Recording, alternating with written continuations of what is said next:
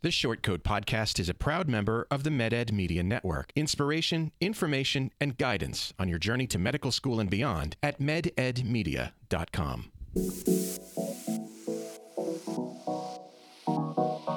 Meandering in the margins of medicine, it's the Short Code Podcast. Weird news, fresh views, helpful clues, and interviews. By students, for students. Subscribe to our weekly show at theshortcode.com. Welcome back to the Short Code Podcast, a production of the University of Iowa Carver College of Medicine. On today's show... If it's not clear why you're being asked to do that reflection, it feels sort of aimless. And why am I being asked to do this thing? After every interview, somebody will go on there and be like, I was in like BU and this is exactly what happened. No one's in there being like, I had a great interview. It's like a Yelp review. With me today in the SCP studio, it's the brilliant and elegant M4, Madeline Cusimano. Hello. Next to her is the insightful and delightful MD PhD student, Riley Bush. Hello there. Over there, it's the exceptional and incredible M3, Ananya Munjal. Hi. Joining us from the internet is the honorable and indomitable M4, Emma Barr. You're too kind. And we're also joined by Kate DeCherry, the Writing and Humanities Program Director. Thank you for coming, Kate. Yes, my pleasure. Before we begin, I want to welcome back our friends at Panacea Financial as the sponsor of this episode, who want to tell you about their 2022 Match Week giveaway. So stay tuned for that a bit later in the show. Ananya, where the hell have you been? Oh my God. In a pit called clinical rotations. I've successfully clawed my way out. And now I'm studying for STEP, which, as I was saying, is a different, shallower pit, I think. Anyway. A shorter pit. Yeah, shorter pit for sure. Yeah. This is the worst time in my medical life. I don't know. I am sleeping and working out, and I call that better. And also, it's pass fail. That's the key to the whole thing. But yeah. Just it by a year. Unless you're taking it right now. Unless you're taking it in the next 3 days. Yeah. Which, good luck to anyone that's listening. To my peers who are more ambitious. Do you know if many people in your class are taking it for a score? I stopped asking because it made me nervous. But my poll so far, Good plan. I know, right? And then I when I study at the med school, I feel like maybe that skews the population of people that are trying to stay focused right now. I think it's in our class-wide poll, I think it was 60% at that time we're doing a pass-fail, and 40%-ish we're doing it for a score. And I don't know if that's changed. I know a lot of people that were going to take it for a score pushed it back at the last minute. So I'm not sure. I would guess it's 50-50-ish. Yeah, it's been interesting coming from your guys' class and having taken it last year. Yeah. And I have zero horse in the race of would I have taken it pass-fail or with a score. But it is interesting because a lot of my friends are going through that. You guys are going through that. And so I just didn't know how to manage it because it was it seemed like the worst decision in the world. It's try hard. to figure out if you would take it with less time but for a score versus taking it with maybe a week extra but pass fail. It just seems like those two things should be flip-flopped. I know. You should have less time and it should just be pass fail or more time and it should be scored. So I agree. And then also knowing that the people who are viewing that are going to be comparing you to people who inevitably will have a pass, So yeah, it's super tricky. But it's hard. I think it's rare, but even for my class, who we all took it for a score, there are some. I know that WashU's dermatology program. Yeah, they don't look. They don't. They've even stopped looking at them, which makes me think that there are at least some other programs that are doing that. And then I feel like by the time you guys are applying, even more schools will be doing that because they recognize they're going to be looking at a mix anyway. So I think what that says is that you're not the only ones in this confusion boat kind of thing.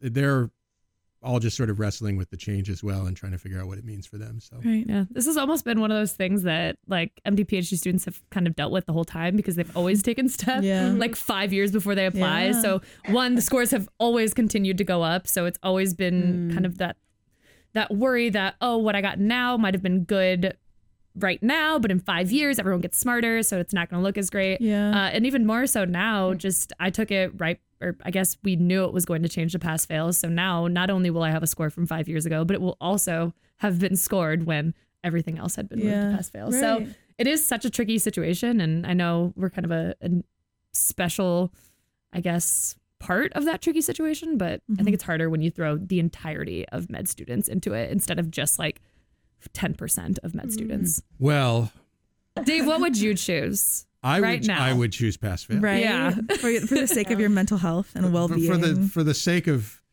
not looking like a moron. I know. I mean, it's true.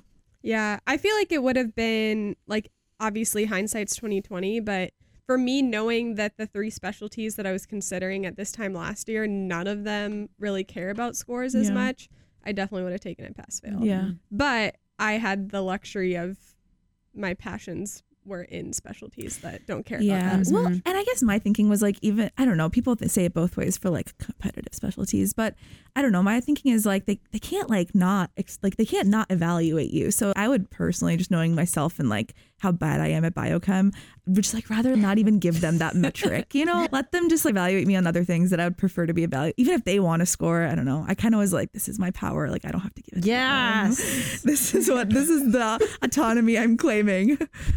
But we'll see. I find test centers incredibly stressful because you don't realize that everyone's taking different tests. Oh my God. And so I know. when I took the MCAT, I thought everyone else was taking the MCAT. Therefore, people just kept like leaving and I was halfway done and I was like, they must not be taking breaks. Like these people are insane. They were taking their plumbing license exam. Yeah, they were not taking the MCAT, but nobody tells you that when you walk in. And so I assumed that everyone was taking the MCAT and I did spend a good little bit of energy via the pre-chatter, worrying. Like a lot of people were taking like the teaching exam that's only like a half day, which praxis. is nice. Yeah, which is nice because they were all leaving at lunch. So like it was a good time. Yeah, I felt like I was just dumb. I'm like mildly test superstitious. So I do have a favorite prometric. It's the one that I took the MCAT sub 1 and sub 2. And I had a special spot that I would sit in for all my preclinical exams. I had a same shirt I wore for sub 1 Oh my gosh. I love this. You wore one pair of scrubs for all of clinicals. Yes. Every single day. Wow. That's incredible. That's intense. Yeah.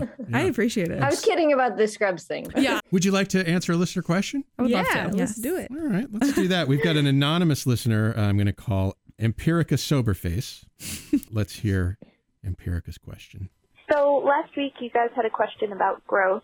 I'm in a gap year, 1 of 2. I'm applying it this spring. And I'm taking time for activities and experiences that will help me grow as a future med student and as a human being. The problem is that I'm terrible at reflection. I experience something and my brain goes, okay, that happened, incorporating empirical data. But I have a hard time digging into how the experience made me feel or what I can learn from it on a deeper level. So my question, what are some ways that you reflect on your growth experiences, and do you have any strategies for reflection that you feel may be helpful to me? Thanks. Bye. So do you guys have this I'm bad at reflection idea? I don't think personally, I think I get where she's coming from, but I think sometimes I think too deeply about my life. But I understand trying to find a regular way to remember the things that happen to you. Yeah. I can understand that struggle. And I have some ways that I've incorporated reflection in different times of my life. But yeah. I would say I always think I'm terrible at reflection when the event hasn't had enough time to fester within me. So say yesterday I had a That's moment what we really want with reflection. We want it to fester within. We need it to fester within us. And so I wait for the black tar to bubble up within my soul before I can really understand what's going on. Yeah, I need it to just sit there, and then I need to have an aha moment where I'm like, that wasn't very cool of me, or wow, that was really weird that happens. But totally normal to feel like you're just kind of going through life, experiencing things, taking in all the data, yet not having a moment to actually think about it. And it could just be because you're so busy and you don't have time to sit down and think about your thoughts, or you don't have the people around you that are really wanting to dive deep into their feelings, or maybe you grew up in a household that didn't dive deep into what happened in the past. So what you're feeling is super normal, and I think everyone feels it to some degree, but then it'll just hit you in an aha moment, or at least that's what's happened with me. So maybe your advice might be to build in some time to think about the things that are happening around you. Yeah, I would say really sort of ponder them. Yeah, I mean, I've gone through a whole host of tactics that I've used to allow this festering. As of recent, I think journaling has been something I've gotten into, essentially just going in to journaling. And you could go in with a prompt of, hey, let's reflect on X, Y, or Z that happened to me in the past. But how I like to do it is I just go free form. I will write down every thought that I'm thinking. It probably sounds like gibberish to anyone else that is listening. But for me, journaling is a great way to get all my thoughts and feelings out. And sometimes I'll realize that I'm actually working through the thoughts and feelings as I'm journaling about them. The second way is that I just love to talk to friends about things, like talk about how shit has gone so wrong in the past. Because I think when you talk to other people, one, you realize other people have gone through those same things. But also you get to be with your friends, and a lot of times like misery loves company, but not in a bad way where you're bringing everyone down, just in a way that you feel normal and you're actually able to work through things and people can give you better perspective. Oh, I bet this bothered you so much because I see that one of your great qualities is that you just really want deep connections, and maybe you just didn't get a deep connection with this person in the past. So that was a long rambly way of saying journaling and talking with friends. Did you have any feedback on that? Well, so I was like listening to her or them say they're taking a gap year right now. And I wonder if the reflection is kind of like geared towards that. And so I think, so I had to stop writing actually in a converse to Riley, because I think like when I start writing, I like try to do this. And then I think I get very caught up in kind of what it's, to me, sounds like the questioner's problem was, which is like, you want it to be like some perfect end, and like you have an experience and you think, what does it mean? And there needs to be some great lesson that either I for myself can glean from this, or I for the future, I say, this happened to me all the time when I was applying. I was like, this is great and meaningful in some way. And I like want to portray this to somebody that wants to know why I'm interested in medicine. That was like my goal at the time. And I think what I started doing actually, because writing was like stressful to me because I wasn't able to do what Riley does, which is to just write. And I wish I was, because I wanted it to be perfect. And so I took videos of myself, like when something great happened. It was like usually like when I was like walking back from the hospital, or sometimes I would leave like my partner or my mom like these like voice memos. I don't know if you guys like use that function. And I would just ramble about, I guess like the writing form, I would just ramble about whatever happened.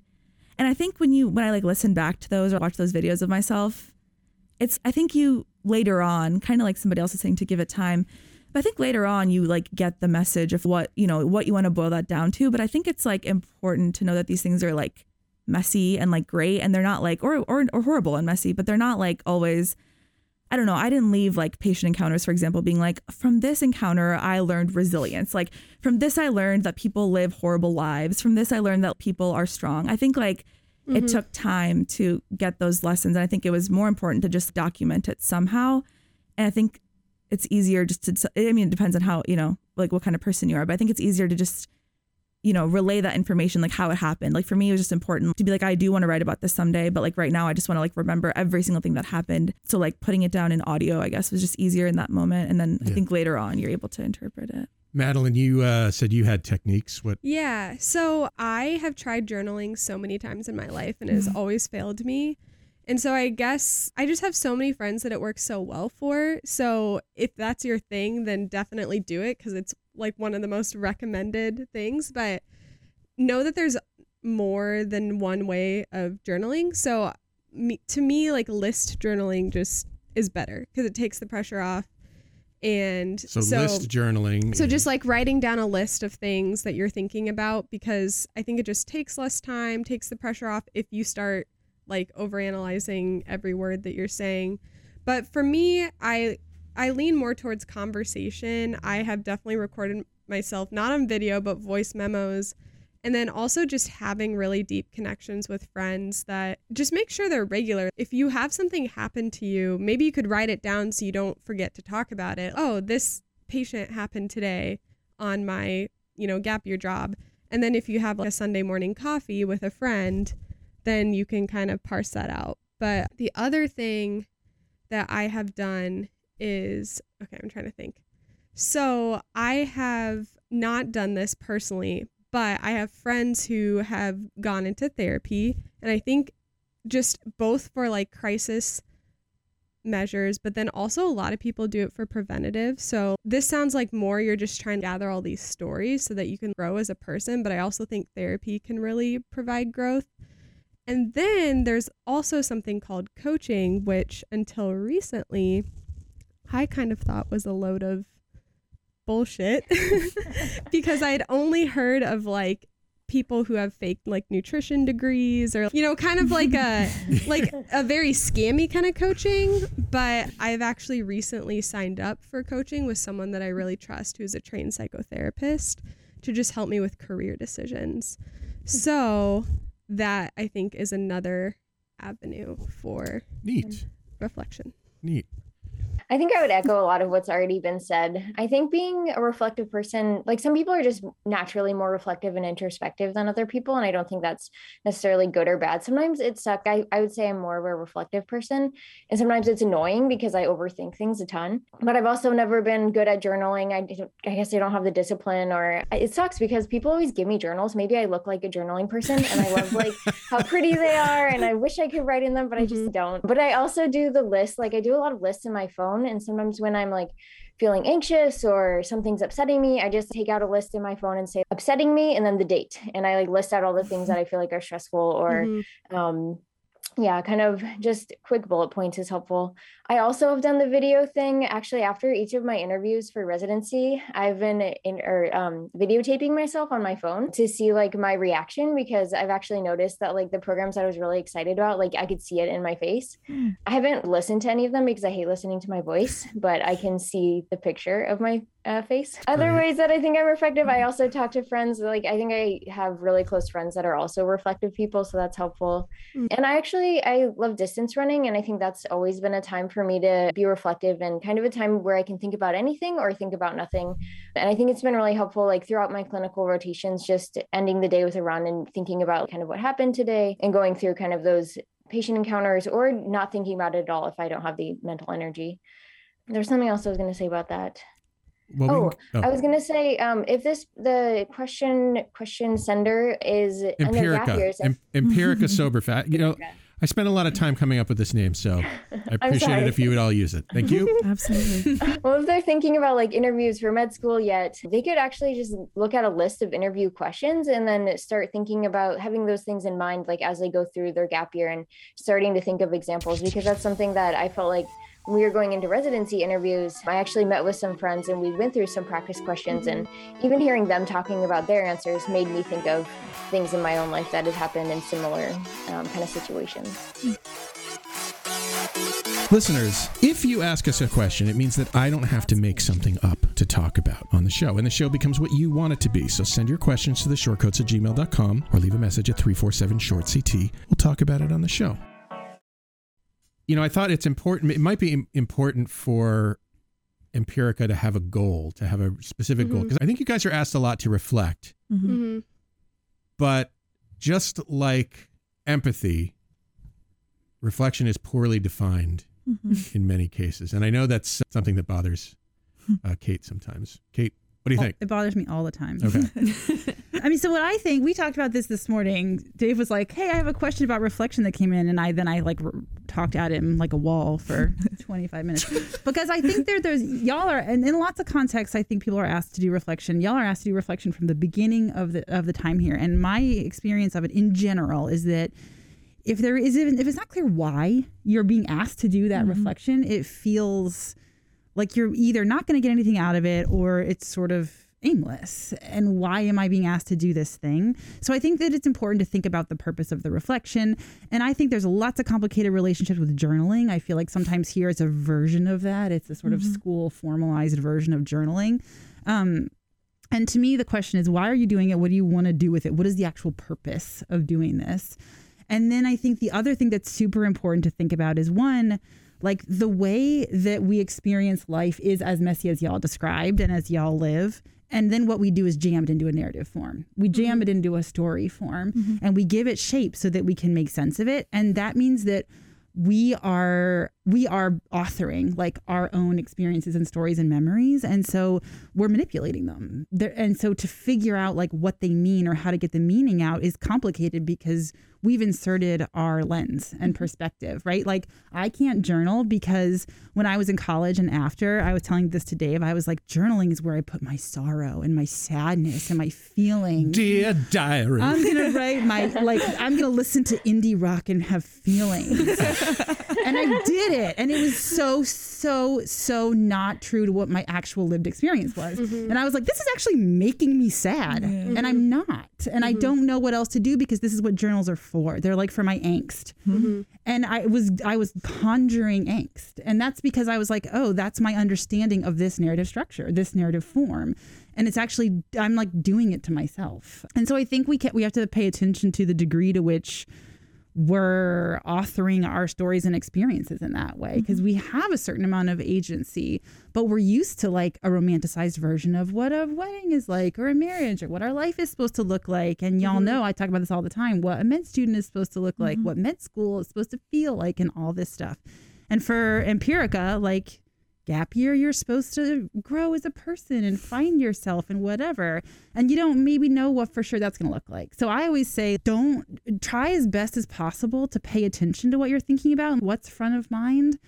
But, let it. And then if you want to document it however you're comfortable with it. But I always say it's more about paying attention to what's front of mind so that you notice it. Just notice it. You don't have to necessarily jam it into a story form or give it purpose and meaning.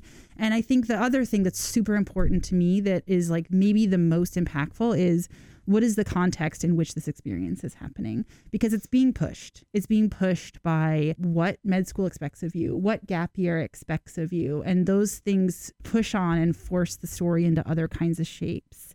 And so I think, and then I think the other question is, when we talk about growth and like reflection, we're talking about, what do we value? What do we want our life to look like? What brings us joy? What brings us confusion? And you get a lot of external messages, especially y'all who are pre-med, MD, PhD, and med students. And so I always think too, as you're identifying and describing that meaning, who's deciding where there's value and where there's not? And what's coming from you, what's coming from externally, what's coming from what you think a gap year should produce in your personal growth? And feel free to discard anything that doesn't feel real. Yeah, I totally agree with that. I mean, I always feel like, and I've said this on the show before, define your metric, figure out what is important to you. Don't worry about what it's important to other people. Figure out what is important to you. Yeah. What are your goals? Because she really it's really more, her question is more centered on growth. Right. So I feel growth like in what way? Then reflection. So yeah, what are your goals? Because some people's goals for the gap year is just to have as much fun before they go into medical school, and which is a very reasonable goal. Yeah, that was kind of my goal. Yeah, and other people just want to, more practically build up their resume, or just even, again, like more personally work things out. I think always a great goal for gap year is learning how to do adult things, because adult things during med school, learning how to do them is really hard. So it's just, okay, I'm going to learn how to meal prep, and I'm going to learn how to file my taxes and stuff like that. But that might not be what she's talking about. But yeah, define your goals. I've been really impressed I feel like the past few questions we've gotten have been about growth and gap years. And I remember in my 2 gap years, I wanted to make money and to apply to med school and to watch Netflix. Those were like my goals. So you guys are much more lofty than me. Perfectly valid. Well, I mean, I wanted to live at least 1 year in my 20s without having anything to study for. Yeah. But it's not like you can't learn and grow doing those things. Yeah, absolutely. Y'all. I mean, like that's what being alive is. Like the next professional academic step, and Netflix, basically. I mean, yeah, I think for me, one of the huge things that I had to break down as I entered med school was, you come from an area where you feel like you must be academically inclined at all times, and med school still is that, or you just want to be the best. Most pre-meds will probably say they got great grades, or some definition of a good grade at some time along their track. And so for me, it was, why am I trying so hard for these grades? Like, why am I feeling like I must, for example, at Iowa, why do I feel as though I must honors a course? Because that was something where I had to look back and say, okay, why am I getting all this external validation from how I feel about grades and everything? So that's just like one super great example of what you can start thinking about now on your gap year, which is like, what is my relationship with grades? What is my relationship with external feedback? These are things that I've been thinking about now for the past 3 years. And I still feel like I'm getting way too much dopamine from when somebody tells me, good job, or you did great on something. Something that you have to think about, because grades are going to be such an important part of the next 4 years, in my instance, many extra years of your life. And so I guess redefining what your relationship with that external validation is can be just one prompt that you could start thinking about now that can serve you so great going into med school. Yeah, I think that's what I mean when I talk about those external things. And I know we've all talked about other things too. We've talked about gender. We've talked about the expectations of kind of what is expected of you, what scripts are imposed upon you by other things and other people, and what of those things do you want to take on, and what do you want to leave behind? And I think figuring that out, and then what I want my life to look like, that's really what growth looks like. But I also think, Empirica, my friend, it takes a lot of time, right, y'all? And it changes. I feel like you may be super clear on what you want in gap year, and in 10 years, you may want some very different things. And so I feel like, too, it's iterative. And you're going to keep writing your response to these stories. And so I think, too, paying attention to all that external stuff, and as much as possible, you know, trying to decide, here's the stuff I want to take from those scripts, and there's stuff I don't want that's harming me or making me unhappy or that I think is unhealthy or whatever. And it can be tough to discern that, but I think that's exactly right. Yeah, something interesting that I just actually went through is that, you know, guys, did you guys take that strengths test when we came to CCOM? So the Clifton strengths test, and when I first took it, a lot of my strengths were things like achiever, or just the things where it feels like competition. I want to achieve things. And I just actually had to retake it this week. And I've done like a complete 180 where almost all of my strengths now are in my relationship building and learning, and not necessarily the goal that I'm trying to reach, but like actually kind of how I get to that goal, which is interesting because I just mentioned that I've spent the last 3 years of my life trying to like not get this external validation. And I still feel like I struggle with it every day, but yet I can see in this probably somewhat problematic strengths test that is probably not that accurate, that I actually have shifted and changed. And like my life is going more toward a trajectory that aligns with my values and where I see my life. And so you may not be able, like I didn't reflect on that this week. A test told me to reflect on that. But sometimes it just hits you in the face that, oh, the work I've been putting in for the past 3 years has paid off in some ways. So look for those moments. One of the things that I think Kate touched on was, you know, paying attention to how you feel about how you're feeling about things in a given moment. And I think that's great because it really sort of, it should be highlighting for you what it is that's important to you at that minute. If you're having some sort of reaction to something, that's a good time to pay close attention to that reaction and at least write it down, you know, store it in some way. So that you can, you know, so that if you want to, you can come back and sort of retrieve that and think about it. And I also will say one other thing, which is don't be hard on yourself. Like y'all are, it's really, I think the folks that come to this kind of place, this kind of educational experience have the possibility to be hard on themselves. I'll tell you this very quick short story that I think demonstrates that. I might have told some of y'all this before, but I have this really good friend and she's a poet and she's a very serious poet. And we were having this conversation one time and it was this, right? We were talking about our experiences and she was reflecting and she was saying that she feels like she's a vessel for some sort of like muse, and that's her poetry, and it comes through her and she has to be tuned to the right station. And we were having this discussion about poetry and she was like, anyway, pause that, eyelash curler, no eyelash curler, what should I do? And the truth was, we were getting ready to go to this workshop and she was way more worried about whether she should or shouldn't curl her eyelashes than being a vessel for a like creative muse. And so and part of it is to say like that stuff's important to us too, and all these other different aspects of our life. And that's why I say just pay attention. It may be that all you're thinking about is eyelash curlers or like how badly you want mac and cheese pizza tonight, and that's valid. It doesn't have to be. You don't always have to be thinking deep thoughts. Right, the big stuff. And part of it is to say all that little stuff it's there and it's fine and it deserves space too. And don't be hard on yourself. I do think I have this theory in a way though, that every interaction you have, every person you meet, every experience you have sort of exerts a pull on you, a bit like gravity, you know, and the pull isn't always huge, probably frequently not huge, but it does shape and push you into maybe a different shape than you are right now. And I think most of us go through life just sort of allowing that push and shove to happen, and we integrate those things into ourselves without even really thinking about it. But I have that luxury of not thinking about it, I guess, because nobody's ever going to ask me to reflect on, who is this? Who is Dave Etler anyway? Why do you want this important thing in your life? Because I don't want to go to med school. I feel like very few other places are going to ask you for this sort of reflection on what it is you're becoming, kind of thing. I don't know. Well, I wanted to say, and maybe I'm like projecting on this person because I also took a gap year, but it's like what Kate was saying about med students being like, whatever you want to say, type A is a good umbrella term. But I remember like being in a gap year, and I don't know if I'm sorry, I'm forgetting their name.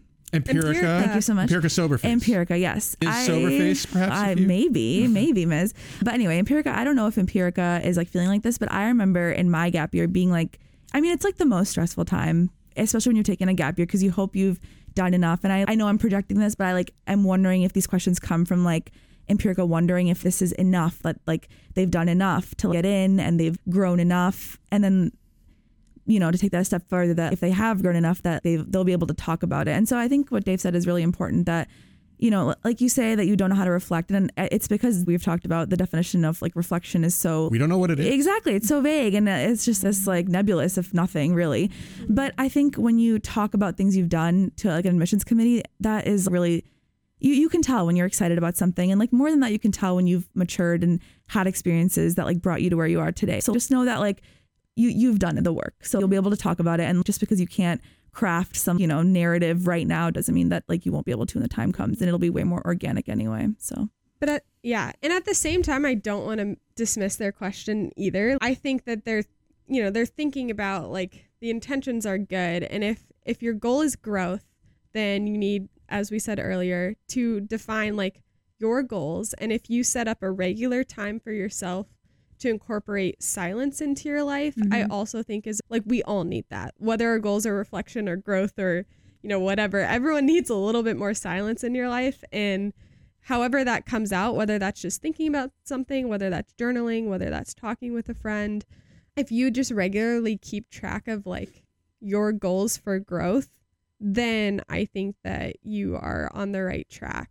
And so, I guess the other thing I wanted to add was like, silence is really good because as Kate was saying, we're constantly getting external feedback. So when you kind of remove that, whether it's social media, whether it's music in the car, whether it's always just having to be surrounded by people, which is my problem, taking some time for myself, I think silence can lead to a lot of really great things. Yeah, that reminds me of something we talked about today. Which was, we had a student doing the humanities distinction track a couple of years ago. And I've talked about this one other time on here, and we've talked about her having her permission to share it, which we should. But what she wanted to do was exactly this, exactly what Empirica's asking about. So her project was during core year, she took an hour or an hour and a half every weekend. And for 30 minutes, she meditated. But I think if you're not a meditator, you could go for a walk or go for a run or do something where you're not doing other stuff. And during that time, she just walked and paid attention to what she was thinking. And then she wrote it down and just sort of documented it. And she did it for a year. She missed weeks. But then after that, she went back and sort of read and reflected on the documentation of what she had been thinking about and was able to sort of distill some things about the experience of core year and the process. And we have it. We have all of her entries and we have her response to that. And that was her Humanities Distinction Track project. And it's because, and Emma and Madeline know this, like when you get to that point when you're at the end of third year and you're thinking about residency, this is the conversation, right? This is what you're thinking about. This is how you're processing it. This is why when we write personal statements, for me, it's more like, let's process your whole life and think through how you want to shape your narrative. Because really the question is, what do I want my life to look like? What do I actually want my life to look like? So that's another way you can go about it if you want to think about giving structure to this. Y'all are structure people. There's no rubric. I'm sorry, you're not going to get a grade, but that is another way to do it. And Jane did it that way, and I think it really worked for her. You mentioned silence. And one thing I've noticed is that there's very little silence in my life, even when I have the opportunity to do it. What am I doing? What do I feel like I have to be doing when there's nothing going on? I have to be looking at my phone. I have to be looking at the news. I have to be, on Reddit. I have to be listening to a podcast. I have to be, or making one. Or making a podcast. Yeah, contributing to the lack of silence in the world. So that sort of struck me, I think it's something many of us think about, especially us olds who didn't necessarily grow up with a phone in our face. And we sort of go, you kids these days and your cell phones, and you should incorporate some silence into your... We also have no teeth in this, in this iteration. But that reminds me of a clip of a TED Talk I was watching yesterday while I was multitasking.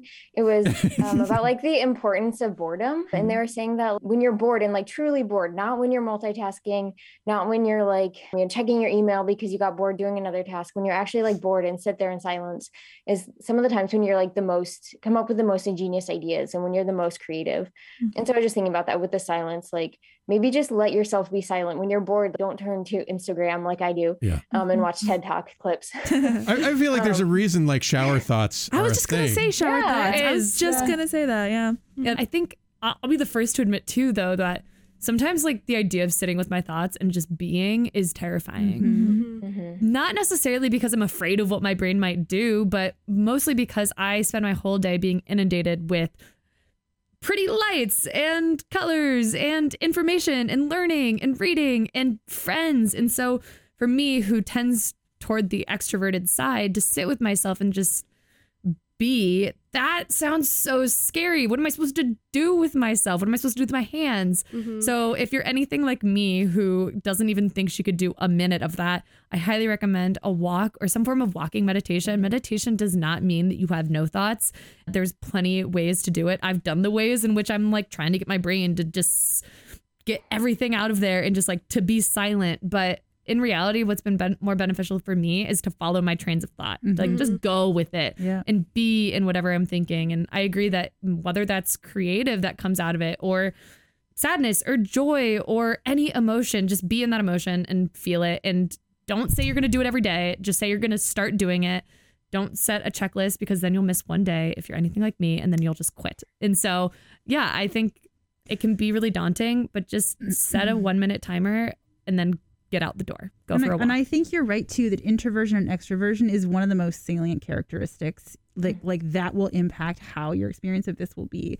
Because if you are extroverted and you need that social engagement, you are going to be more obligated to those external pressures because you want to maintain those relationships and you want to fit in that community and all these kinds of things. And so the pressures and pushes on you are going to be potentially more intense. If you are introverted like me and you have no friends and that's fine, then you don't really have that same pressure to sort of fit in the community. You can sort of do your own thing because your isolation is preferable. Yeah. And so that also I think plays a huge role in what your, this reflection, but what your experience of growth or entering med school and stuff will be like. The degree to which you're extroverted or introverted, because you are about to enter a very intense social community.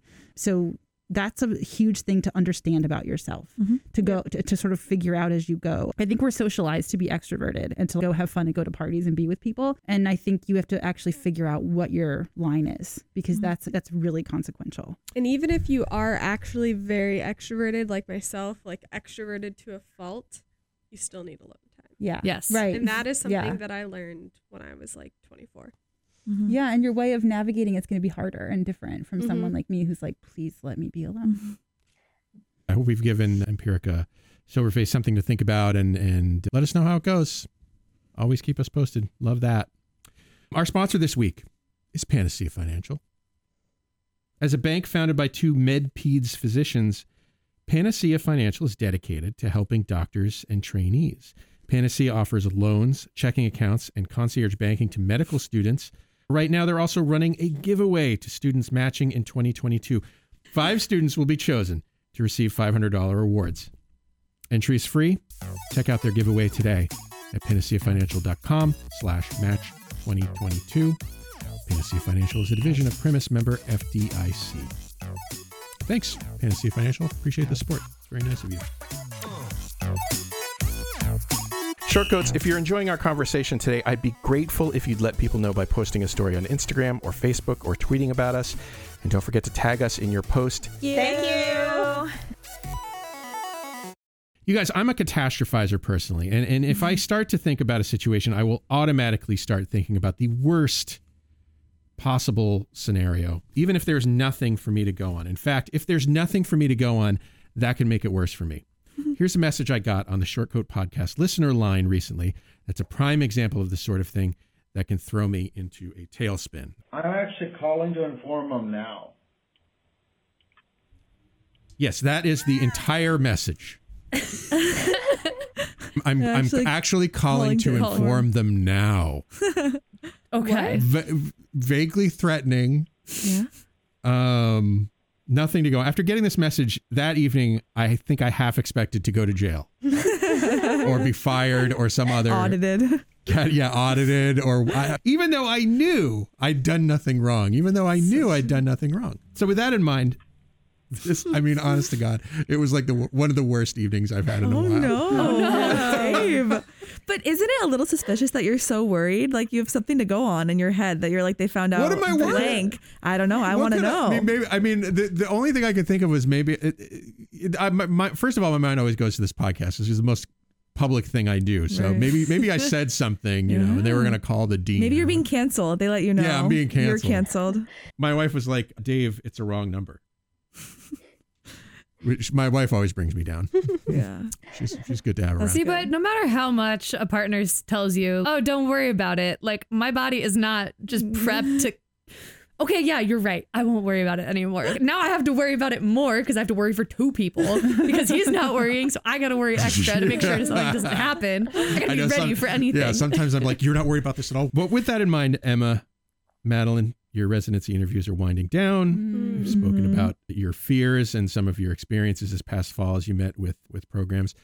So what I want to know now is which of your fears were realized and which of them do you look back on and go, oh, that wasn't worth worrying about? I feel like I didn't have anything major happen that like a fear realized. Mm-hmm. I was like super, super nervous for my first few interviews, but nothing bad happened. Everybody was super nice. Mm-hmm. And well, what were you nervous about? I don't know, just like explaining myself well, representing myself well, answering questions. You always hear about these random questions that you might get. I didn't get any like super weird questions. I don't know. Technology fails. I did have one interview that was on Microsoft Teams and I could not get my sound to work. Like I restarted my computer, I restarted the application, it just would not work. And then suddenly it just started working. And so it was fine. But at that panic moment, I was like, how am I going to, conduct my interview? They're going to hate me, but I don't know. Nothing major happened. But there's I was thinking also about, the MSPE, the personal statement, the process of acquiring interviews. And I know that you had some concerns. Yeah. Well, yeah. I think my biggest fear was the personal statement, which Kate sitting next to me walked me through that whole path. But I wouldn't say, it was realized in the fact that I really, really struggled through it, but then I got through it. The statement? Yeah. What was your fear? You were amazing. Oh. Every time I went down to, I don't even know if I would call it fear. I wouldn't call it fear. I just really struggled with the process. I think it's a struggle for a lot of people. Yeah. So I guess my real fears were not getting any interviews, which didn't happen. Another fear, which is buried deep down inside, like I haven't worried about it yet, but I know it will come up, is just not matching at all. Mm-hmm. And then like similar to Emma, I had a fear of technology fails. I had an irrational fear. Like I've had my computer for 4 years and I just know that once you have a computer that long, things start to happen. So I was pretty convinced that my computer would just break and I would have to buy a new one. Mm-hmm. And that didn't happen. The battery life is a lot shorter now, but that's about it. Another fear was just, I knew that within the field of psychiatry, things weren't going to be as intense as other specialties, but I still was nervous on just like getting grilled or, asking some off the wall questions. And literally every single interview that I had was just so relaxed. Like I never felt like I still was nervous, but in the actual conversations, I never felt like there's this unequal like power balance. In my head, I still perceive it that way, but the actual interviews themselves were all very conversational.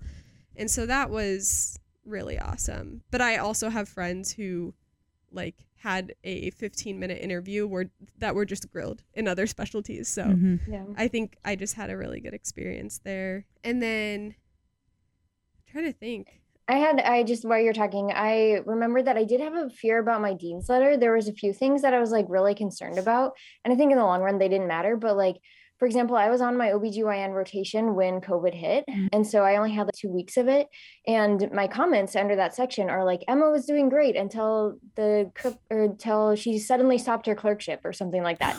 But it has no mention of COVID. I was like, can you just add because of COVID? And they're like, nope, we can't change it. Oh my because God. of it, like the rules or something, you can alter the wording. And because of our clerkships were pass fail, like I couldn't even show that I honored it. So I was like super nervous about that. It did come up in one interview and they were like, what happened with your OB/GYN clerkship? And they're like, did you get enough experience? And so I had to explain everything, but I think it was fine. Well, but that was at that point, you're really thankful that they asked, because I feel like the worst thing is just if someone were to have a silent concern that they don't bring it up, so you don't have the chance to defend yourself. Yeah. Would you guys say there have been more fears in the past when students had to travel to interviews? Because I could imagine there'd be a lot of like financial fears. Like, is Zoom less or more stressful? More.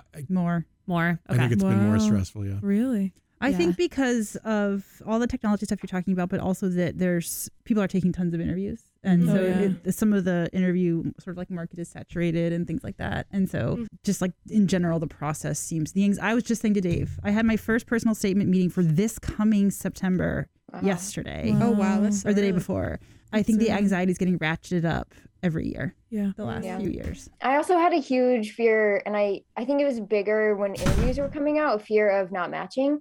The numbers for OBGYN, it's getting more competitive every year. And just by the numbers, like 40% of applicants aren't going to match just because there's not enough spots. Wait, oh my gosh. In OBGYN, 40%? Yeah, because there's 2,500 applicants for 1,500 spots. And that's just domestic applicants, I think. Oh my God. Yeah. And I thought psychiatry was getting more. Yeah. It is. So I got really anxious when I heard those numbers. And I'm not just nervous for myself, but for my classmates. I think my classmates are going to be phenomenal doctors. And I've worked with a lot of them. And I think that they're great people. And it's going to break my heart if any of us don't match. So, and so something else I don't know if you guys have been on this, but I think because of the nature of the virtual interview, more people are just like online more. And so like this is so toxic, I shouldn't even bring it up, but like every like specialty has like this like spreadsheet in the interwebs that are on Reddit. And I have been on a lot of the third year medical students that I know are in them. And I didn't even know about that. Yeah, good. I shouldn't have even said it. I knew about it. Like it's more for some I found out in September. Like I didn't know about it. Well, that's what I'm saying. I don't think that in the past, like third years were like in these spreadsheets, but I think just because everything is more virtual and you feel like you need to have all the information you can get. I don't know. And I like look at the people that are like, and it's all anonymous and like people are like in there, talking about like every single thing. After every interview, somebody will go on there and be like, I was in like BU and this is exactly what happened. Or like I was in like NYU or, University of Michigan. And it's just so, I think because you have more access to the virtual, I think that's like never a good thing. No one's in there being like, I had a great interview. It's like a Yelp review. Like you only do it when you're like stressed or, something went wrong. And so there's a lot of trolls. I've heard that Ortho spreadsheet got like completely torn apart by trolls and yeah. But I think it's just like a lot more anxiety, like that's palpable. Whereas I think there's like a great beauty in just not knowing how anyone else, like what they're doing, how they're performing. Like I wish I could just like not know, but now I can't like get off these spreadsheets. I go on the spreadsheets because I feel like it's actually comforting to know that I'm not the only one going through like this anxiety. Yeah. And I feel a lot, at least in the OBGYN, I think that people are really nice and respectful and encouraging and really stand up for each other. So I don't know. I don't think that's the same for every specialty and definitely not for the whole OBGYN one. But I think it can be helpful in times too, but also I see how it could be like you get too much in your mind and compare yourself to other people. Well, I think one of the things I want to ask you both about too, and that I see and hear about from students anecdotally, is that there's so much isolation in this experience because you don't even want to tell your friends necessarily how many interviews, where you're interviewing, what's going on, or certainly the other people applying in your same specialty.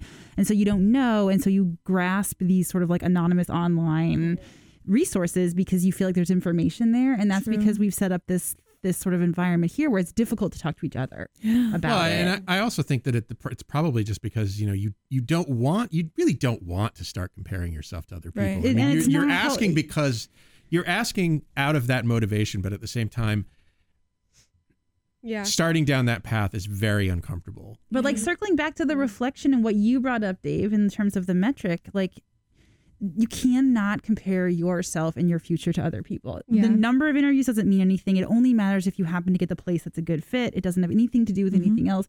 Y'all are going to look for different things. You're looking for different cities. You're looking for different kinds of programs. Like, you know, I wish we could let go of this idea of like prestige and tiers and just say what is going to be a good fit for you, where you're going to be happiest or least miserable. 100%. Because that's the thing that you should be most after and that we should be encouraging everybody to figure out and pursue. And that way it's more about this goes back to the reflection question. What do I want my life to look like? What are my priorities? And they aren't going to be the same, which means apples to apples isn't a real thing in terms of like your life trajectory. So one of my best friends here, she's applying IM, and just in the very beginning, like when we started receiving invites, and I was like, it's up to you.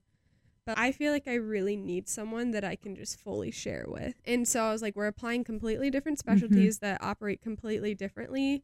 So we're not going to compare each other. But I want to hear your joys and successes and your fears and disappointments. And I want to share mine too. And so we had that agreement from the very start.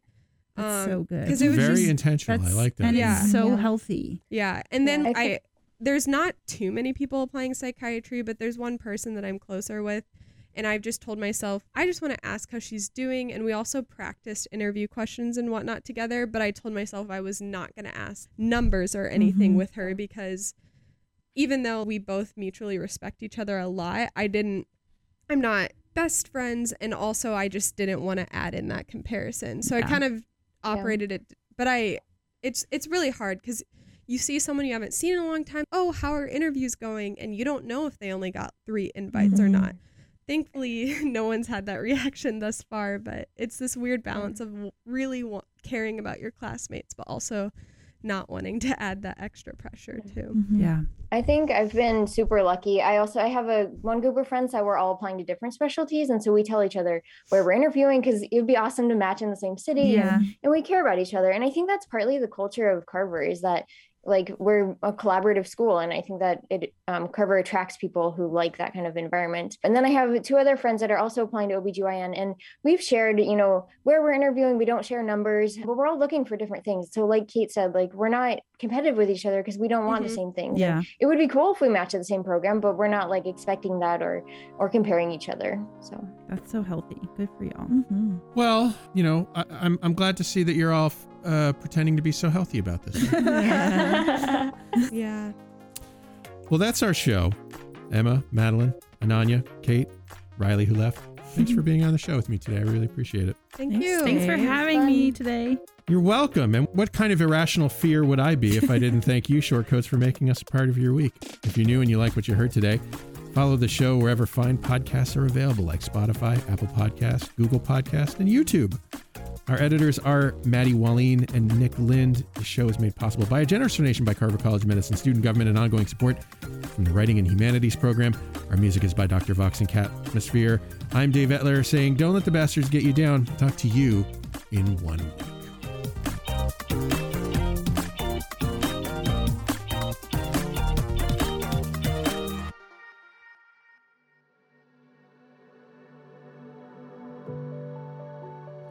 Hi, Shortcoats.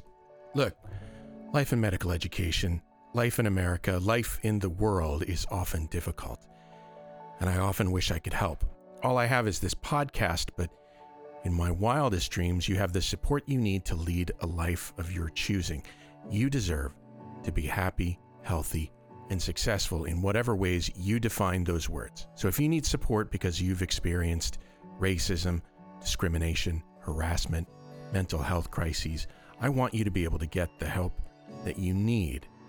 And so I'm going to put some links in the show notes to some resources that you can use. But the bottom line is that, for what it's worth, I see you. I know you're out there. I wish I could do more. Maybe I can in ways that I don't understand yet or know about. But I see you, and I'm glad you're here, and other people are too.